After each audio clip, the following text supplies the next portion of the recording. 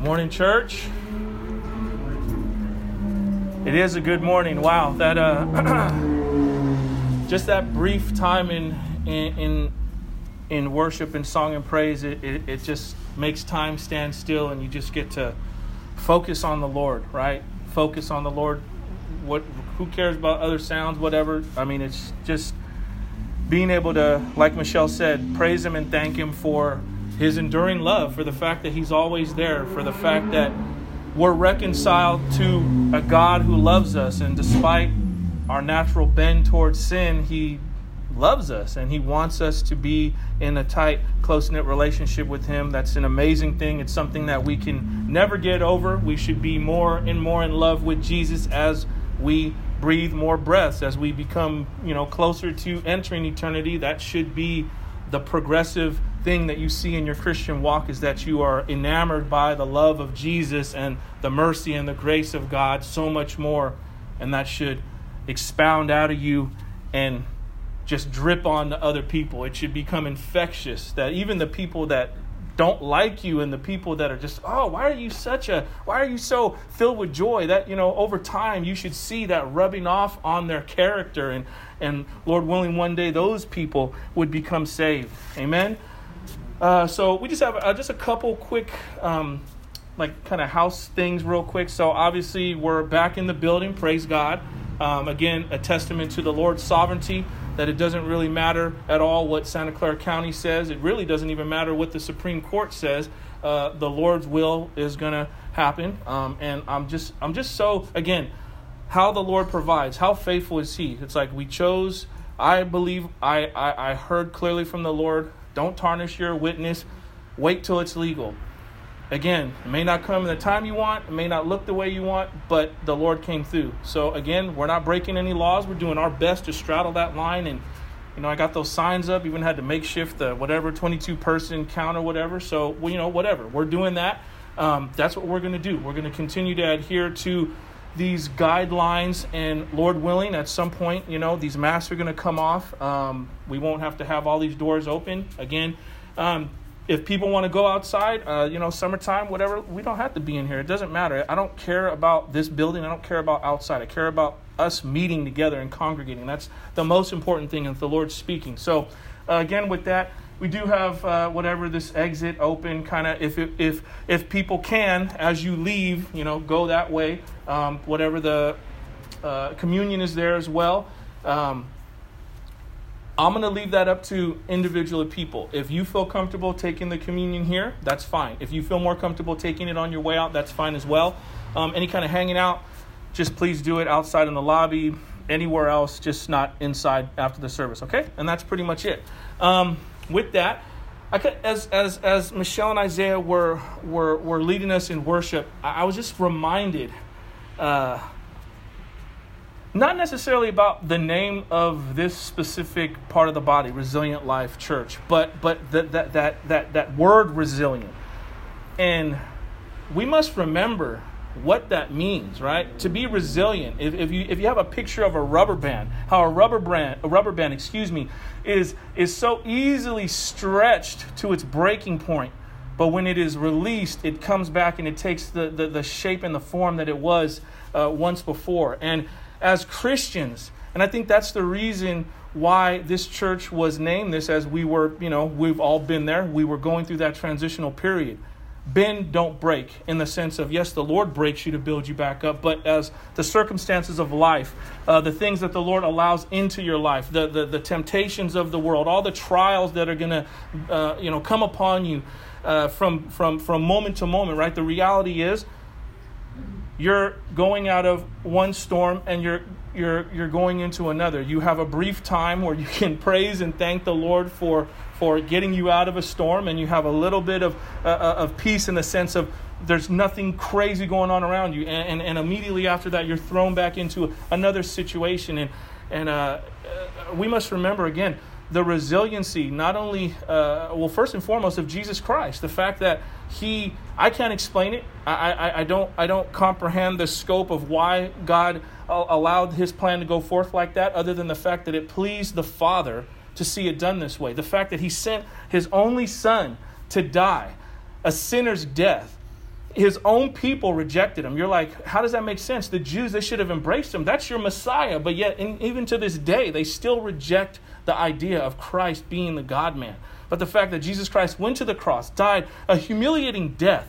But in that humiliating death, it cleansed the whole world. Anyone who would receive the grace and the mercy of Jesus Christ would be saved forever. And that's a beautiful thing. But you see the resiliency in the Lord himself, the fact that he went down to the gates of hell, took the keys of death and sin, and now is living again. The fact that he has the power to resurrect himself from death, and now he's alive in Christ. That's the biggest, greatest picture and example of resiliency that you could see.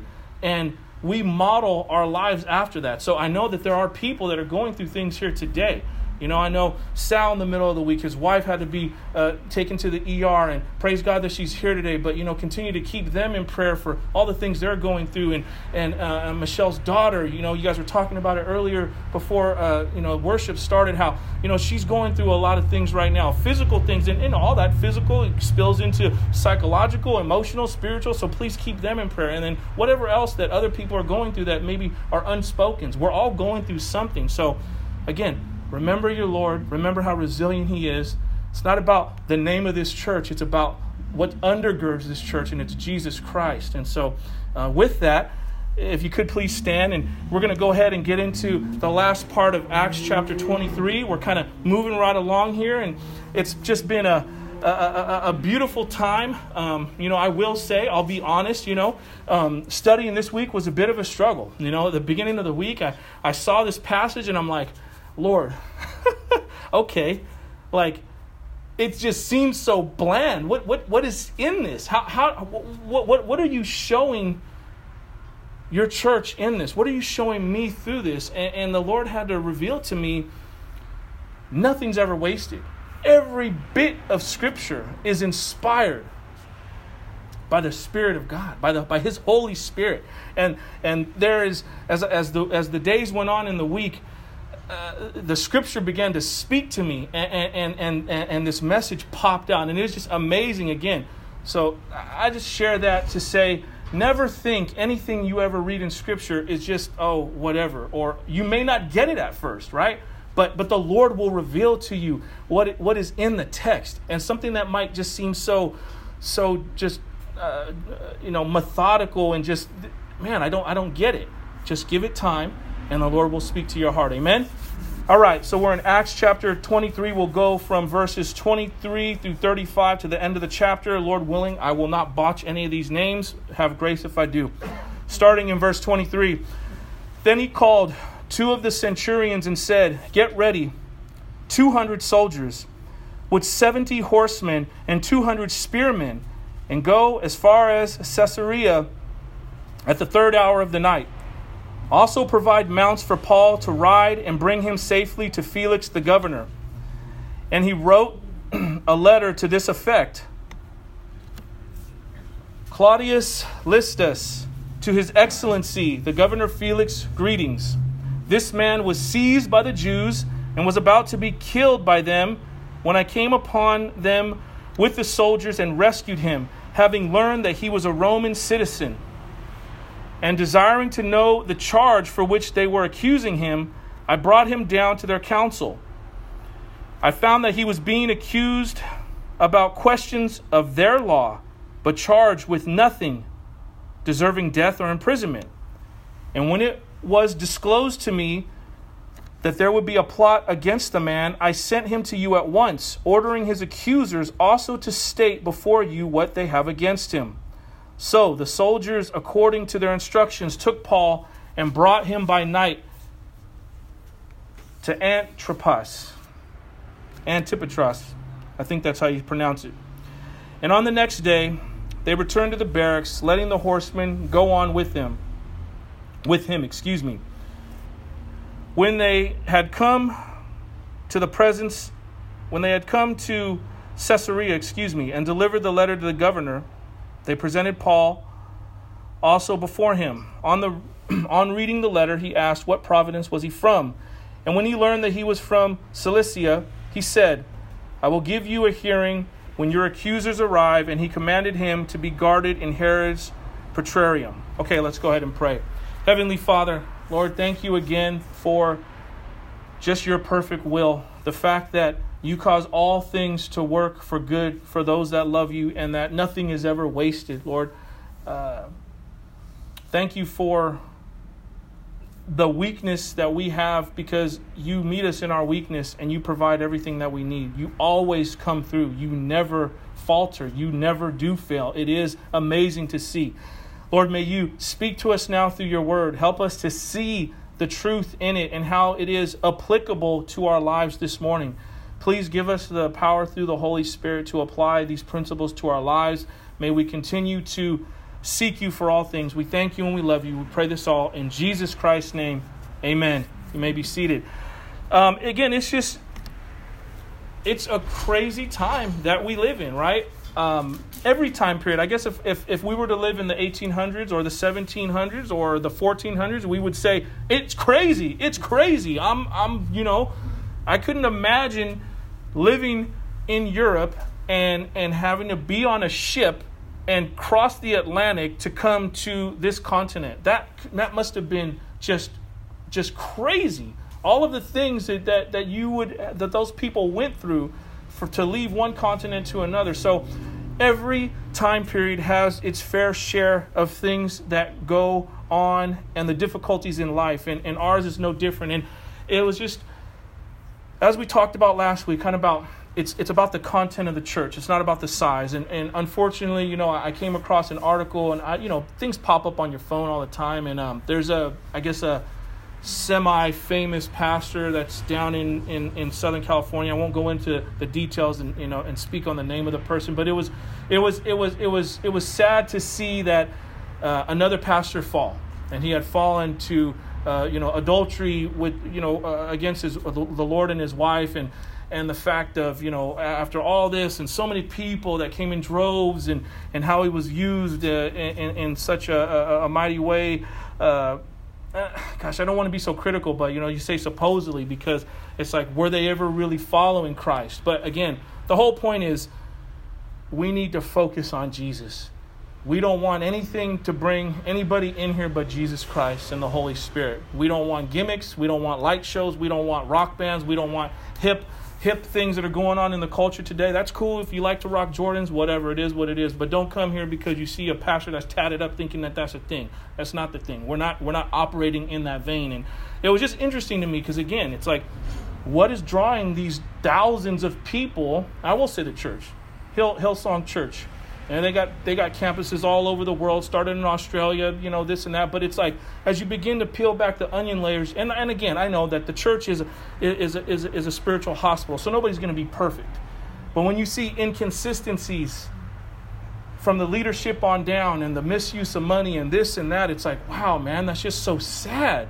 That's not what the church is supposed to be about, And I get it. I guess people with higher profiles that are entertainers or sports superstars, they find it difficult to mingle with everyday common folk like us. And so I guess they need their own kind of church. But they need to be led by the Holy Spirit. They need to be led by men that are filled with the Holy Spirit and that are doing the Lord's work, not starting off in the Lord's work and then kind of voyaging off into their own exploits. And so just pray for the state of the church in general, because small and large, that can happen. It doesn't have to be a big church for things like that to happen. But we want to represent Christ in a way where we're above reproach, and we're not bringing that bad spotlight upon Jesus Christ, because this is not the time for that. Okay. Today, as we get into our text, we're gonna see how the Lord's providential hand continues to be upon Paul as he brings Paul through the dangers that he faced in Jerusalem, and how he was specifically escorted to Caesarea. We can see that even before Paul knew, God planned his Roman citizenship to play a major role in granting him the protection that he needed. As we see, these Jewish assassins, they wouldn't give up, as the text will say. They will follow behind, because they will come to kind of bring their reasonings for Paul's guilt before the governor of this providence in Rome in the near future. So they didn't actually fulfill their whole vow, right? They said that they weren't going to eat or drink until they killed Paul. Well, that didn't happen, but they still haven't given up. So they're still kind of hot on his tail, trying to figure out a way to come through with their vow.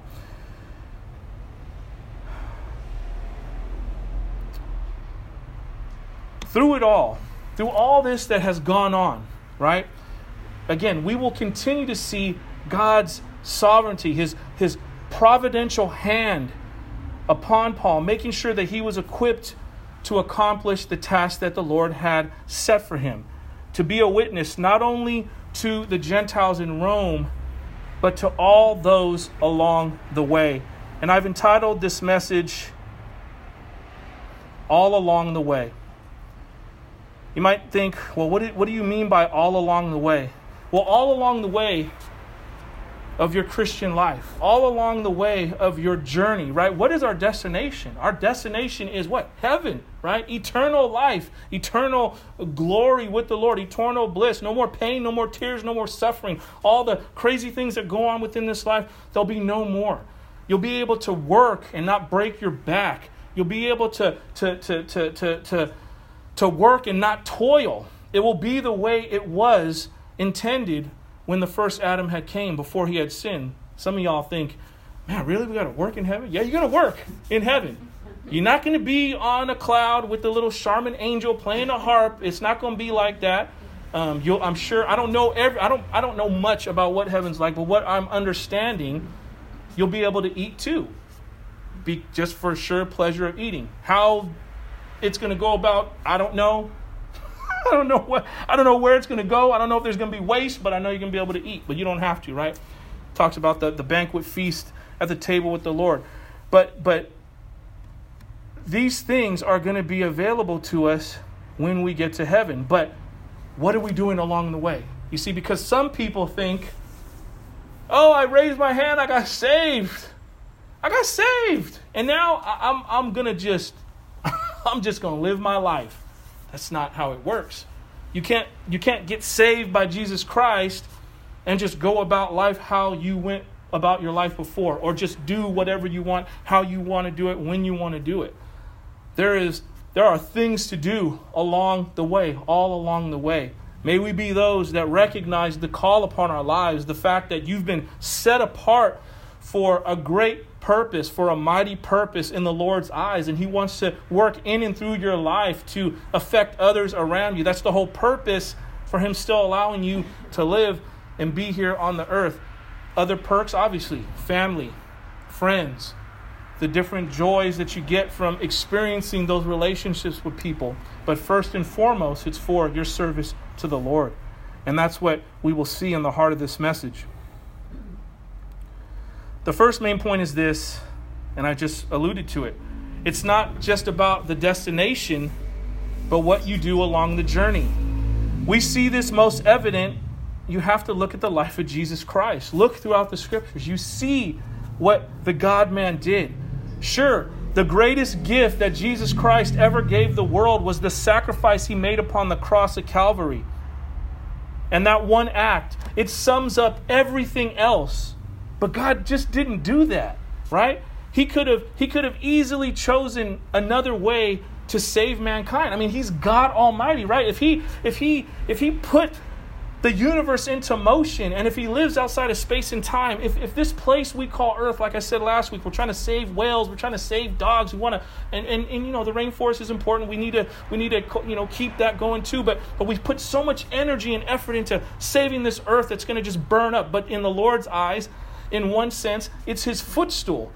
Man, it's His footstool. What's going on? If he calls this place we call so precious His footstool, then He could do anything. He could have saved mankind any other way. But again, He chose to save mankind through the work of Jesus Christ upon that cross.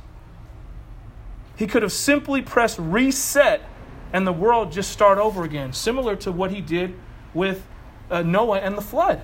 All those people got drowned out. And then he just started over. He started over with that family, and this is what we're going to do. We're going to make mankind again. We're going to allow mankind to be what they were supposed to be before all of this craziness with everyone trying to do their own thing and try to make a tower to reach up to heaven in rebellion, in independence of God, because they didn't think they needed him. But no, this is the reality. Jesus Christ got up close and personal with his creation. So much so, we know the story. He was born in a manger, in a nasty manger, I don't know if y'all have ever been to a farm and did work on the farm, or gone to, not Kelly Park, but over there off King and Story, they got the little thing over there where you can go see the animals and the pigs and the whatever. It's stinky. It stinks. I'm not really that outdoorsy kind of person. It stinks. I got my nice little shoes on. I don't want to step on goose poop all over the place. That's like, what's the one, Vasona Park, where you guys go all the time, right? There's geese poop everywhere. On your tippy toes, step on geese poop. You can't even lay a blanket out and have a little picnic because you're going to be laying on geese poop. The nastiness of it. The Lord God Almighty allowed it, saw it fit for his son, his one and only son, to be brought into this world in those conditions. So he was up close and personal, really, with his creation. In a sense, Jesus Christ rolled up his sleeves and he got his hands dirty. All you need to do is look throughout the scriptures to see all the good Jesus did on his way to the cross. This is on his way to the cross.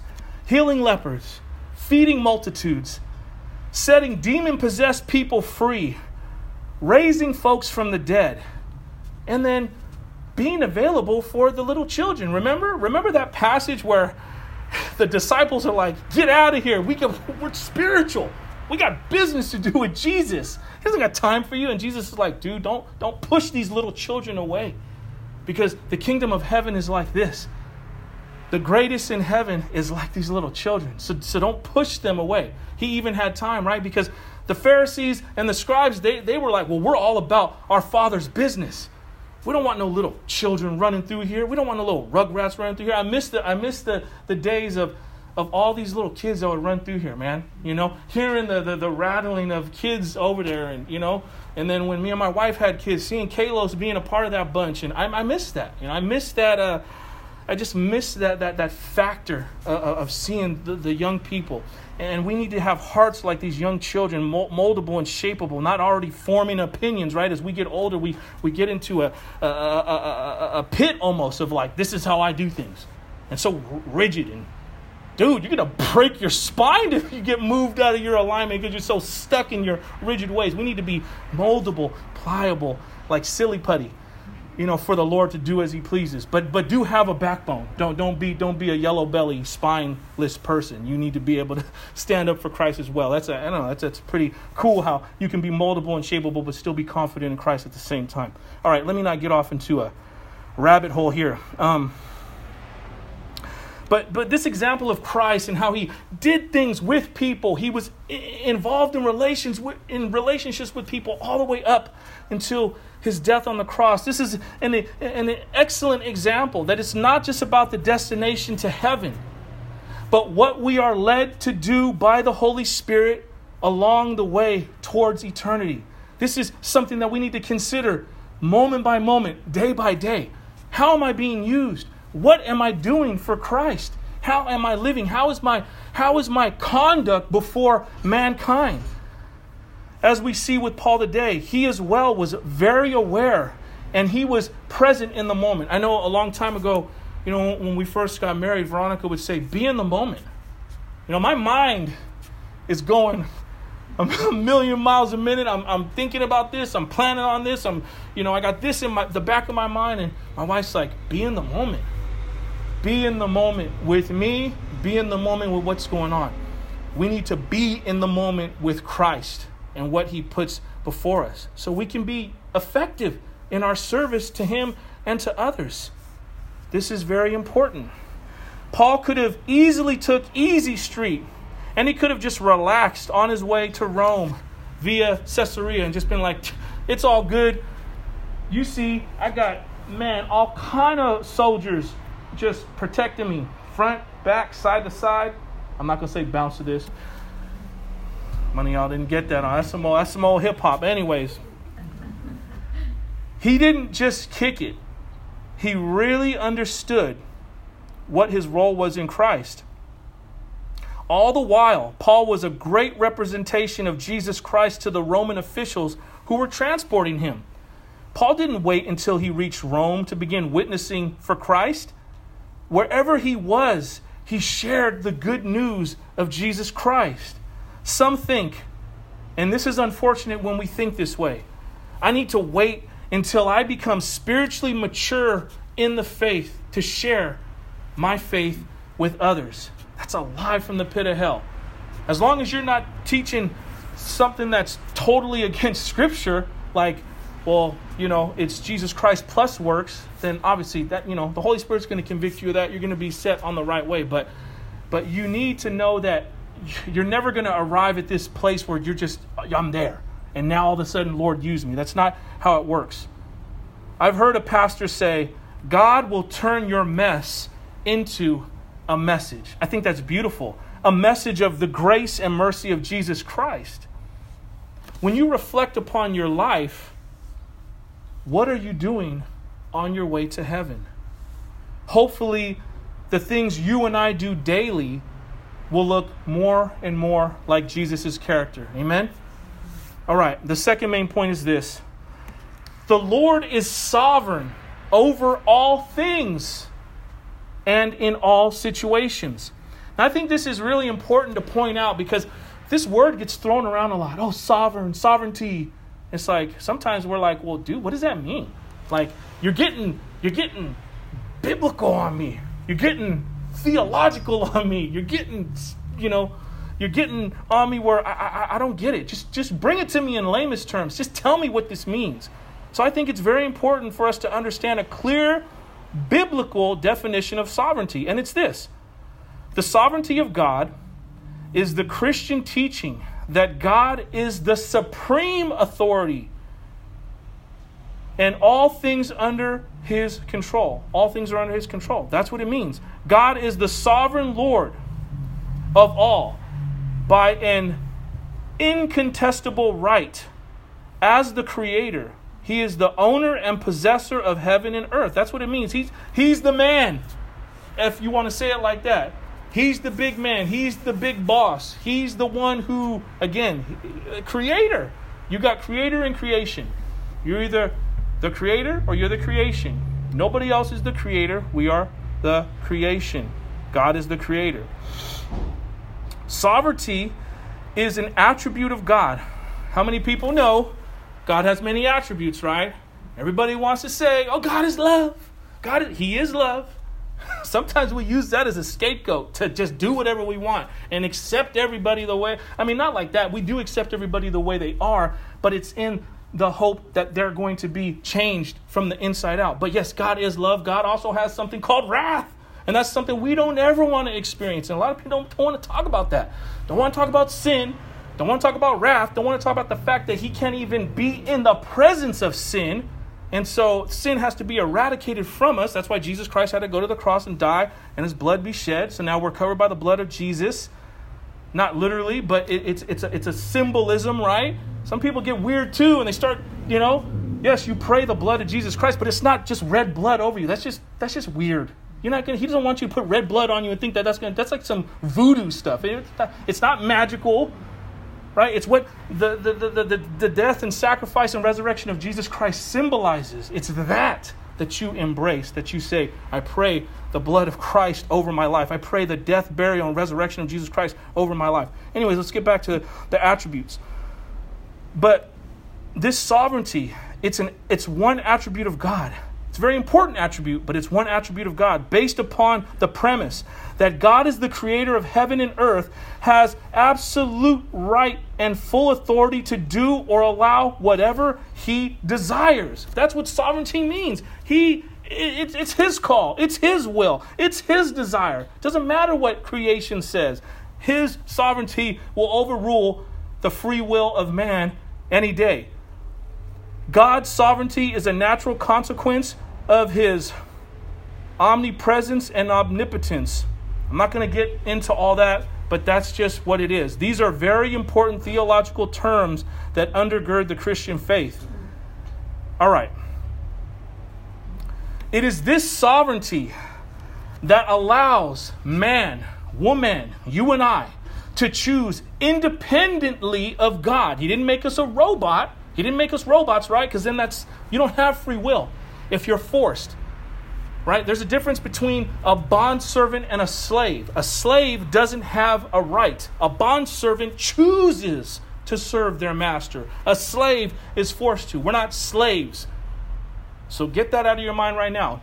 Anyone teaching you're a slave to Christ, that's wrong. That's wrong theological teaching. You're a bondservant. You willingly submit to the Lord because you recognize that he forgives you. And since you're forgiven, now you have the opportunity and the ability to do so. And you're overwhelmed with the love and the forgiveness that comes from Jesus Christ. Then what would you want to do more than serve the Lord after you've been forgiven, knowing that your soul will never see hell, never be apart from him eternally? And you can have the peace and the joy, right? Going through life, searching for all these things. Man, fulfill me, make me happy. I want to do this. You'd find it, you do it, and you're still empty. Then all of a sudden you just accept Jesus, and all of a sudden, wow, I can breathe. I can breathe. I'm not stressed out. I'm not tripping off of what he said. I'm not tripping off of what she said. Y'all don't like me. It's okay because I know Jesus likes me. That all comes with when you accept that, when you accept Christ's love in your life. This is what we see. But this sovereignty, right? The fact that we can choose independently of God. But because God is above man, fully in control of the universe, and in his infinite power and wisdom, he can cause all things to work according to his plan. That's beautiful, regardless of the error and the waywardness of mankind. You look at the first Adam, you would think it's over, it's done. The fact that he created mankind eternally for an eternal relationship with him. And the first man and woman straight up missed the mark. They went out. I mean, they had every single tree to pick from. And y'all want to go to the one that he says, don't eat from it. If you go to that one, you're surely gonna die. Dude, you could have had persimmons. You could have had lemons. You could have had Honeycrisp apples. You could have had carrots. You could have had celery. Right? Because we were vegetarians back then, right? Nobody was eating meat back then. Even the scientists, they look at the whole makeup of the mouth and the teeth, and we weren't made to be eating meat. It's only because of when sin came in, now we hunting buffalo, killing things, and doing all that. But we weren't made to do all that. But the fact that they had full range, they could have had strawberries and mangoes. They wanted to go to that tree because the snake, and some believe this snake actually was standing. That's creepy. That snake maybe had some kind of centipede legs or some kind of reptilian legs. Might have looked like one of those, those crazy lizard dragons, man, off of the coast of Africa. Yeah, kimono snakes or kimono dragons, something like that. Because, right, the Lord said, cursed are you. Now you're going to slither on your belly the rest of your existence. That's just creepy. Dude, some reptilian thing coming up to me saying, did God really say? I would have been, well, I don't know. We all know we all would have did the same thing Eve did, right? So it doesn't matter. But it's still creepy to think about. I don't like scary movies. I don't like any of that stuff. And so some reptile, don't talk to me. Get some Raid, get some wasp spray. I don't know. But get them out of here. But the fact that we can choose irrespective of God, and he'll still cause all things to work for our good. That's an amazing thing. That speaks to his sovereignty. Romans chapter 8, verse 28 tells us this. And we know that for those who love God, all things work together for good. For those who are called according to his purpose. Nothing you go through, hear me today, nothing you're going through is ever going to be wasted in God's eyes, no matter how bad it is. And that you may not believe that right now because you're going through it. And I get it. When you're going through it, it's difficult to see, how is the Lord going to use this? I'm suffering. I'm hurting. I'm in pain. There's difficulty. I don't see a way out. I don't want to be in this situation. But God is going to make a way out. All of our experiences are building blocks in which the Lord uses to mold us more and more into the moral character of Jesus Christ. And it's through adversity. Unfortunately, that is a staple in the Christian life. Adversity, struggle, hard times, difficulty. It's what it is. You see what Jesus went through. You will bear the marks of Christ. You will share in his suffering. You will drink from that cup. It's going to come in different ways. Even if, your daughter's guts are spilling out after she just had a baby. That's part of that suffering. That's part of those marks. You can't explain it, but blood pressure up, going crazy. Don't know. Maybe the doctors don't know. Your family's going through it. That's part of the suffering that you're going to face being a Christian. Your parents, you're saved. You have children that are not saved. Those are part of the marks of suffering that you're going to experience as you go through this life, because you are bearing the marks of Jesus Christ. But these are building blocks in which the Lord uses to mold and shape you more and more into the moral image and character of Jesus Christ. This is what we see when Paul is being escorted from Jerusalem to Caesarea. Though this plot to kill Paul almost came to fruition, the Lord used these circumstances to move Paul closer towards his destination of Rome, all the while becoming more and more like Christ in his suffering. That is the sovereignty of God in action. I mean, I couldn't imagine being escorted because people want to murder me. There's over 40 men that said, I'm not going to eat or sleep until I kill this dude. That's crazy. You talk about it's heavy on my life right now. That's heavy. I don't know how much heavier it gets, especially back then. They're not just going to American sniper, and shoot him from 200 yards away. Quick, easy death. Just go in my temple, boom, I'm done. I can, sing with the birds now. It was going to be an excruciating death. Stabbing, beating, rocks thrown at you. I mean, that's a difficult thing to have to look down the barrel of. But Paul did it because he had the strength of Jesus Christ. All right, the third main point is this. When you are called to witness for Christ, it may not be in the setting or the time that you would expect, but he will keep his promise to you. I doubt that Paul saw himself being escorted by an army of soldiers in order to be a witness for the Lord in Rome. More times than not, we're going to find ourselves in positions we would have never expected serving God. I can attest to this straight up. The reality is, pastoring a church was the absolute last thing on my mind. Never did I ever entertain the thought of being in this position. From back when I was in the world, doing my thing, thinking I was all that in a bag of chips, to being saved and actually serving within the church. It was never a possibility to me. I held the mindset of, so-and-so's the pastor, they're doing great at it. I'm cool in my own little lane. Let me stay in my lane. I don't have no desire. I have no reason to want that. That's not for me. Little did I know that I was being groomed by the Lord to eventually do just that. The interesting thing is, I continue to find that one of the most important qualities that you can possess as a servant of Jesus Christ on any level is humility. An example is this. Thursday night we have a men's group on Zoom, and we pray and we kind of chop it up about what's been going on in the week, and we just let the Holy Spirit guide our conversation. I was talking to Daniel, and he brought an example. I'll probably botch the example. I know it's from the book of Narnia, but I got the premise of what he shared, and what he shared was this: knowing you're unworthy of whatever responsibility the Lord places upon you actually reveals your worthiness. The fact that you know you're unworthy, the fact that you're like, no, I'm not the one, I'm not the guy, I'm not the girl, I have no credibility to do this whatsoever. It's the Lord that will esteem you. It's the Lord who will place you in that position of opportunity. It's the Lord who will appoint you. It's the Lord who will anoint you for that position. Man can anoint. Man can place you there, but then man has to keep you there. If the Lord puts you in that position, then it's the Lord who's going to sustain you through it, and it's the Lord who's going to allow his Holy Spirit to work through you in order for you to be effective for his service. A humble servant knows they deserve nothing from the master, so they are grateful for whatever service they can provide him. That's a beautiful thing. When you understand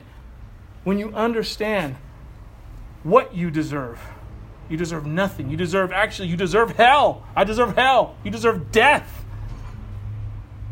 for even the littlest of infraction of that sin against the Lord. That's what we deserve. But the fact that he gives grace and mercy and an overabundance of it to where your cup is overflowing.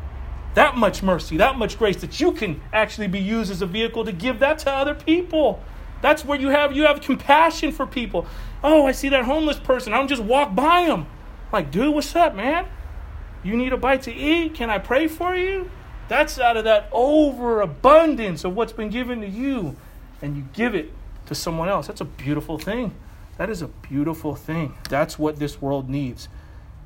And it's not in the form of an organization. It's in the form of Jesus Christ. I wish people would just say Jesus Christ, right? Because there are a lot of organizations and groups that are doing good work. But are they doing good work for the Lord? Because you can feed and clothe people for 50 years. But if their souls go to hell, ain't about it. That's why if we support any kind of organization, it needs to be faith-based. It needs to be Christian-based. Not even faith-based, Christian-based. If you're rolling with Jesus Christ, we're going to hook you up. If you're not rolling with Christ, we're not going to do it because that's going against the Bible. The world is doing that. The world does what the church does. They just leave out Jesus Christ, right? The main component. We need to make sure whatever we're doing, it's undergirded by the message of the gospel. That's why groups like Samaritan's Purse are so important. And you see the effectiveness because it's Christ at the center of what they're doing. Okay. Verses 23 and 24. Then he called 2 of the centurions and said, "Get ready 200 soldiers with 70 horsemen and 200 spearmen to go as far as Caesarea at the 3rd hour of the night. Also provide mounts for Paul to ride and bring him safely to Felix the governor." So, we remember a centurion had 100 soldiers under his watch. So they said, prepare 200 soldiers, 70 horsemen, and 200 spearmen. 470 trained Roman killers would escort Paul out of Jerusalem. This is intense. It was as if God wanted to exaggerate his faithfulness to Paul and show him beyond any doubt that the promise of Jesus was true. Have you ever had an experience like that where Jesus Christ over-exaggerated his faithfulness to you, to prove to you, to show you, I'm with you, I got you, this is it. That's awesome when we get to experience those moments. I thought of, Gideon and the wet fleeces, right? He's like, Lord, I don't even know. That's me. It's like, Lord, I don't know. Give me a sign. Show me. And then he gives you a sign. He gives me a sign. And I'm like, Lord, I still don't know. I'm like, gosh, Lord, please give me another sign. And so I just want to do the right thing, Lord. And you guys see me up here. I was like that several weeks back with this whole in and out thing. I'm like, man, I just don't want to make a wrong choice. Well, I don't know. Do we stay in here? Do we go outside? Do we break the rules? Do we not? And the Lord gives you an example. And he gives you the means to do so. I have a personal example, which is really cool. So thank you guys so much for your continued prayers about, my wife and her work situation and what are we going to do? And, man, are we going to be able to make ends meet? Do I have to, get another job and this and that? What's going to happen? Well, the Lord did this. Over-exaggerated. Show my wife. I'm with you. I'm with your family. This is all going to work out. We have been praying about it. She talked to her boss late this past week. And the reality is this, when it comes to, and this is not a Christian-based, this is just El Camino Hospital, private practice, secular is secular, all about medicine, all about science. I don't know if there's any Christians there, probably a bunch of people that are atheists, I don't know, or believe in whoever, Hare Krishna, you name it. I'm not trying to knock them. I'm just saying that's just the temperament of that situation. You know, with any employer, you tell them, well, this is how I'm feeling. I don't really know. I can't. I'm not in a place where I could do this right now. Okay, cool. Even if they say it respectfully, get out. You're dispensable. I don't care. Got a revolving door of people that want your job. What the heck? I'm going to sit here and cater to you. Well, break it down. The boss was super cool. Boss is like, I get it. I understand. Been there, done that. Understand the whole situation. Check it out. We're going to work it out. You can have less hours. We'll cut your hours in half. We'll provide you other positions that you're going to be available to do. Even greater.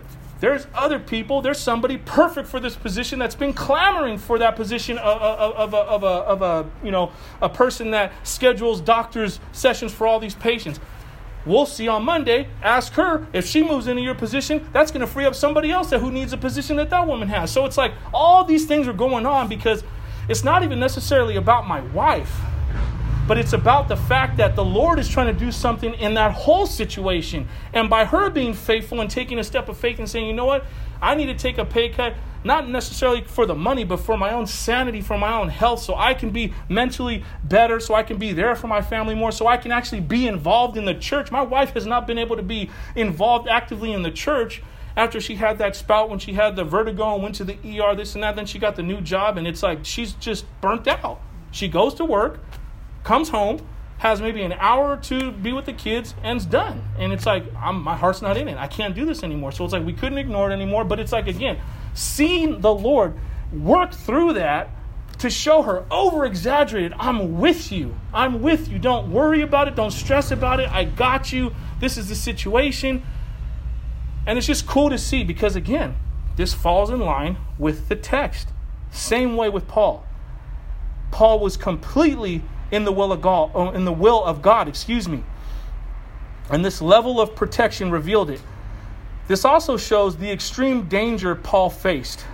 To be escorted like this back then is more than what President Biden would get now as the United States president. The fact that 470 killers are straight walking with this man, making sure that he's safe, that's crazy. Paul traveled with 200 spearmen under the cloak of darkness, the third hour of the night. This was a strategic military move to ensure the safety of the person being transported. They did it under the cloak of darkness. It's going to be hard to attack somebody when it's the middle of the night, it's dark, you can't see, and that's what they did. It says that provide mounts to set Paul on and to bring him safely to Felix the governor.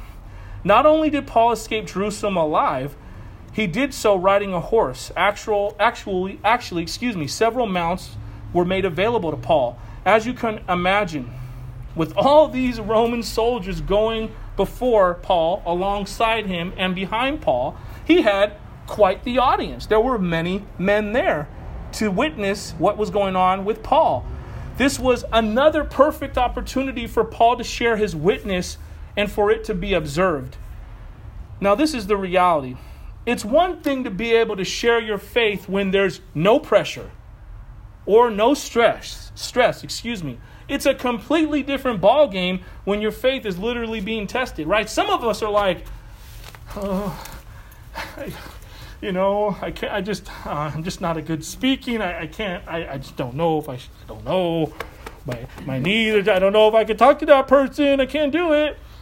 Dude, the only stress you got is the stress you're putting on yourself. This man got 40 people trying to kill him, talking about, I'm not going to eat or sleep till I kill you. That's stress. And he's like, I'm still sharing my faith. I'm still going to live out my life according to the Lord. You think of Daniel. King said, stop praying to God. Only pray to me. If I catch you, you're going to die. That's pressure. Daniel said, you know what, homie? Go back in my room like I normally do, put out my mat, get on my knees, face Jerusalem. I'm praying to the Lord Almighty God. He didn't change. That's stress, but he was still able to be faithful to his witness. As a hunted man being escorted for his own safety, this was a great exhibition of faith in Jesus Christ on Paul's part. Again, he could have easily cracked under the pressure and bailed out. Instead, he pressed into the Lord and was faithful to the calling upon his life. The application is this: our witness for Jesus Christ isn't something we should ever turn on and off whenever we want to. This is a lifestyle, folks. This is what we do day in and day out. This is how we live. Your life is governed by the ways of the Lord, and your life should reflect that. Your fruit, spiritual fruit, should reflect the one who's your ruler, who's your king, who's Jesus Christ. Look, it gets this deep. Even if we are not speaking to people, our conduct, how we respond to situations we're thrown into, will ultimately speak volumes to those around us. See, some get the impression they're just jabberjaws, just talking. Yes, Jesus this, Jesus that. And that's cool, I get it. But that's one thing to talk that. But then your life, man, it don't even look nothing like any of the Jesus talk coming out of your mouth. Slap them up because they need to shut up. It needs to be a balance. Your life should reflect the scriptures. What is it? What does the Bible say? From out of the mouth comes everything that's in your heart, right? So if the mouth matches up with the actions, oh, you're good. You're good to go. And that's what we see here with Paul. I don't know. The scripture doesn't say, maybe he didn't talk to every single person that was there. But the fact that he was cool, calm under pressure, that revealed a big deal about his faith in Jesus Christ. And they saw that, and it affected them. You've heard it before. As Christians, people are watching your life to see if your faith, if my faith is genuine, or if it's only skin deep. May we be those who do not falter because the chips of life may be stacked against us. 2 Corinthians chapter 4, verse 8 through 10 tells us this: we are afflicted in every way, but not crushed, perplexed, but not driven to despair, persecuted, but not forsaken, struck down, but not destroyed, always carrying in the body the death of Jesus, so that the life of Jesus may also be manifested in our bodies. Man, do you hear that? Afflicted in every way. Again, we go back to, this is part of the Christian life. If you're not facing adversity, you're not a Christian. I'm sorry, you're not. And I'm not saying you have to have some crazy thing where somebody's trying to kill you, but you're going to face adversity. There's no way around it. If anything, we need to embrace that as, wow, Lord, you deem me worthy to go through that for you. You believe I'm going to be faithful and I'm going to stand up for the name of Christ despite the issues and the things that I'm going to go through. Wow, thank you, Lord. Praise you that you're going to be with me through that. But that's just the reality. I don't know where we got off thinking we weren't going to go through adversity. Or better yet, because there are many that think that believe we're going to face adversity, but I don't know where we got off track thinking adversity was only going to be a little part of the Christian life. And it wasn't going to be like, man, every day. You know, I'll tell you this, even when everything's going smooth, and maybe this is just my dynamic with my marriage, but sometimes my wife will say one thing, or maybe I'll do one thing, because she's not here to defend herself. I'm not trying to throw her under the bus, but I'm just keeping it real. Everything will be cool, man. Baby's not crying. Kalos is cool. Did good in school. Things are good with my work. Everybody's fine. One little sly comment. Are you for real? This perfect day, this just good moment, everything was fine. But that still can be considered adversity, because you're supposed to live at peace with your spouse. As a husband, you're supposed to love your wife like Christ loves the church. Women, you're supposed to respect your men. Ain't nothing worse than not respecting your man. Men can deal with anything but disrespect. Is that right? I know we only got a few gentlemen in here, but men, the respect that you get is so important. And it's those little things. But again, this is that adversity that we're going to face. But we face it, but we're not crushed. We face it, but we're not perplexed. We face it, but we're not driven to despair. Don't ever let the circumstances of life drive you to despair. May the circumstances of your life drive you to the foot of the cross. That's where you need to be. Drive you to Jesus Christ. Cry out to him more and more as crazier things happen in your life. That's what we are to do. All right. verses 25 and 30, it says that he wrote a letter to this effect. Claudius Lysias, to his excellency, the governor Felix, greetings. This man was seized by the Jews and was about to be killed by them when I came upon them with the soldiers and rescued him, having learned that he was a Roman citizen, and desiring to know the charge for which they were accusing him, I brought him down to their council. I found that he was being accused about questions of their law, but charged with nothing deserving death or imprisonment. And it was disclosed to me that there would be a plot against the man. I sent him to you at once, ordering his accusers also to state before you what they have against him. So, okay, here we see the sovereignty of God at work again. It was only the Lord who foreknew Paul's Roman citizenship and how it would play a role in his life being preserved. If you just think about it, if Paul had not been a Roman citizen, how do you think this situation would have panned out? He probably wouldn't have had, I don't know. It wouldn't have worked out like this, how we see it played out in Scripture. Maybe there would have been another way the Lord would have provided him safe passage. But because he was born a Roman citizen, this is how it worked out. It says, I rescued him having learned that he was a Roman. In his letter, Lysias implied that he learned of Paul's Roman citizenship right away.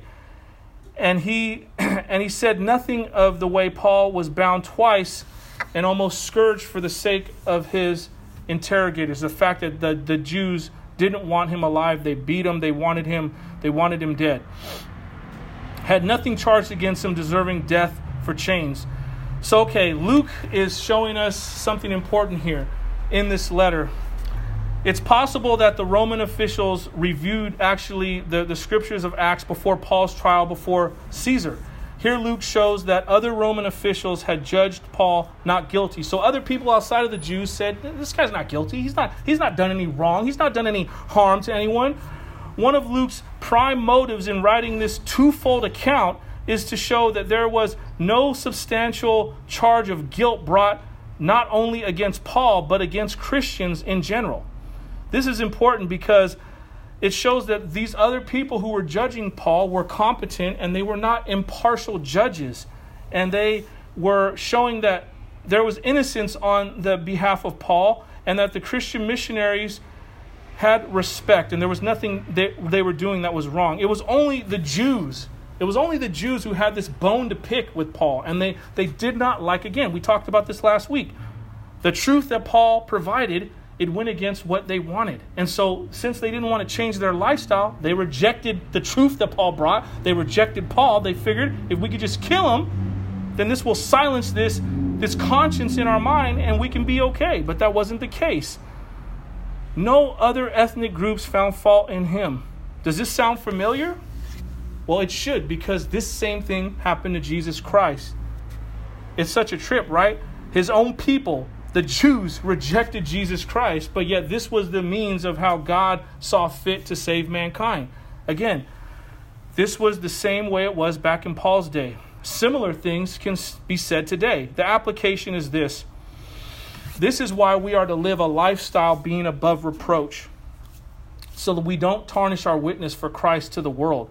The only thing you should hear critics say about your walk is that your thinking's narrow, because you believe there is only one God and one mediator to him, the God-man Jesus Christ, and only one way to heaven, that is through Jesus Christ, the narrow gate, not the broad road. No one should ever be able to look and contest your credibility or my credibility due to our own admission of guilt. Meaning, the way you live. That's it. If you live a lifestyle that is right in line with Scripture, nobody's going to be able to say nothing about you except they just don't like you. But that's not because you're doing something wrong. It's not because you're evading your taxes. It's not because you're having a adulterous affair with some or adulterous relationship with someone. It's not because you're spun out on drugs and getting drunk all the time. It's not because you're watching internet porn or gambling at Matrix all the time and somebody saw you. Hey, I saw Pastor Keith in that Matrix. What's he doing? It's 2:30 in the morning, man. He had a big stack of chips. Nobody should be able to say that about you, right? That's your own admission. You're doing it to yourself. wilding out, acting like a fool, thinking no one's going to notice, no one's going to find out, especially now with, I told Michelle, but I saw a little kid come and looked like he was taking pictures of the church, talking about this is Wellsprings, and his mom said, we're not going in there. Okay. I just said, good morning, how you doing? Spraying stuff down, trying to put the signs up. As long as you are not guilty in God's eyes, that's all that matters. You see, Paul understood this. And that is the one reason why his witness was so powerful. Because once he was converted to Christ, he lived a life of high integrity. He did everything in his power to magnify Jesus Christ. The reality is this. You want to see the power of God move upon your life? Magnify Jesus Christ in all you do. 1 Corinthians chapter 10, verse 31 tells us, so whether you eat or drink or whatever you do, do all to the glory of God. All right, last few verses as we wrap it up. Verse 31. It says, so the soldiers, according to their instructions, took Paul and brought him by night to Antipus. And the next day they returned to the barracks, letting the horsemen go on with him. And when they had come to Caesarea and delivered the letter to the governor, they presented Paul also before him. So the 200 soldiers, they went as far as Antipus because the most dangerous part of the road was only up to this point. Up to this point, about 25 miles out, the country was not going to be inhabited by these dangerous Jews who wanted to, kill Paul. It was open country, and there wasn't going to be an ambush that happened. Paul made it out of Jerusalem and on to Caesarea, onto the coast. This plot of the 40 assassins failed. It's interesting because some Bible scholars have wondered, since these men made this vow of fasting and they failed, what would happen to them? But they didn't kill themselves because there was a way out. There was a clause in this. Ancient rabbis allowed 4 types of vows to be broken. A vow of exaggeration, a vow made in error, and a vow that not can be fully reasonably sustained. And this is probably one of those vows. Since they said, I'm not going to eat or drink until I kill Paul, obviously they didn't do it. So that was just crazy how they did that. This last part here, it says, on regarding the letters, he asked what province he was from. And when he learned that he was from Cilicia, he said, I will give you a hearing when your accusers arrive. And then he commanded him to be guarded in Herod's praetorium. That's basically like the judge's kind of holding cell. It's a safe place where Paul could be, where he wouldn't go up against anyone trying to threaten his life. This whole thing of Felix saying, well, I guess I'm going to go ahead and hear Paul's case out. It was the fact that he was from Cilicia. If he wasn't from there, that wasn't where Felix was had power, so he probably wouldn't have listened to his case. But the fact that this again was where Paul was from, this gave the governor the authority to do so. Again, we see the providential hand of God. I mean, it's not a coinkydink that Paul was from Cilicia. The fact that he was enabled him to be protected by this governor at this time. The fact that he went before this governor, this was the fulfillment of the promise that was made to Paul 20-something years ago, that he would bear the name of Jesus Christ before kings. You can read that in Acts chapter 9, verse 15. The application is this. This shows us the importance of holding on to the promise of God. It took 20 years for this promise to be fulfilled in Paul's life. Long stretches may seem a lot to us, but the Bible is clear of how God sees things. 2 Peter verses 3, verse 8 says, but do not overlook this one fact, beloved, that with the Lord 1 day is as 1,000 years, and 1,000 years is as 1 day. It may take 20 years of consistent intercessory prayer before you see that loved one come to faith in Jesus Christ. But you are lifting them up to Christ for them to be saved. Don't give up hope. Because remember that next verse after that, 2 Peter 3:9, God's desire is that none perish, but all come to repentance. This is what we see in the life of Paul. The fact that he continued on in his steadfast faith, and despite the opposition, he was faithful and remained faithful to the Lord. Amen? Let's go ahead and pray. Heavenly Father, Lord, we thank you for this account of your servant and how he looked to Jesus Christ. Lord, despite the harsh situations he found himself in, the fact that men wanted to spill his blood, he did not waver at the sight of death, but he embraced you all the more. In the situations and circumstances that we find ourselves in this morning, though our circumstances and situations are difficult and painful, may we embrace you all the more. May we look to Jesus Christ to help us through. Father, may you give us a miracle victory in all that we're going through. Lord, we look to you to sustain us and fulfill us and help us in the good times and the bad. Father, we thank you and we praise you. It's in Jesus Christ's precious name that we pray. Amen.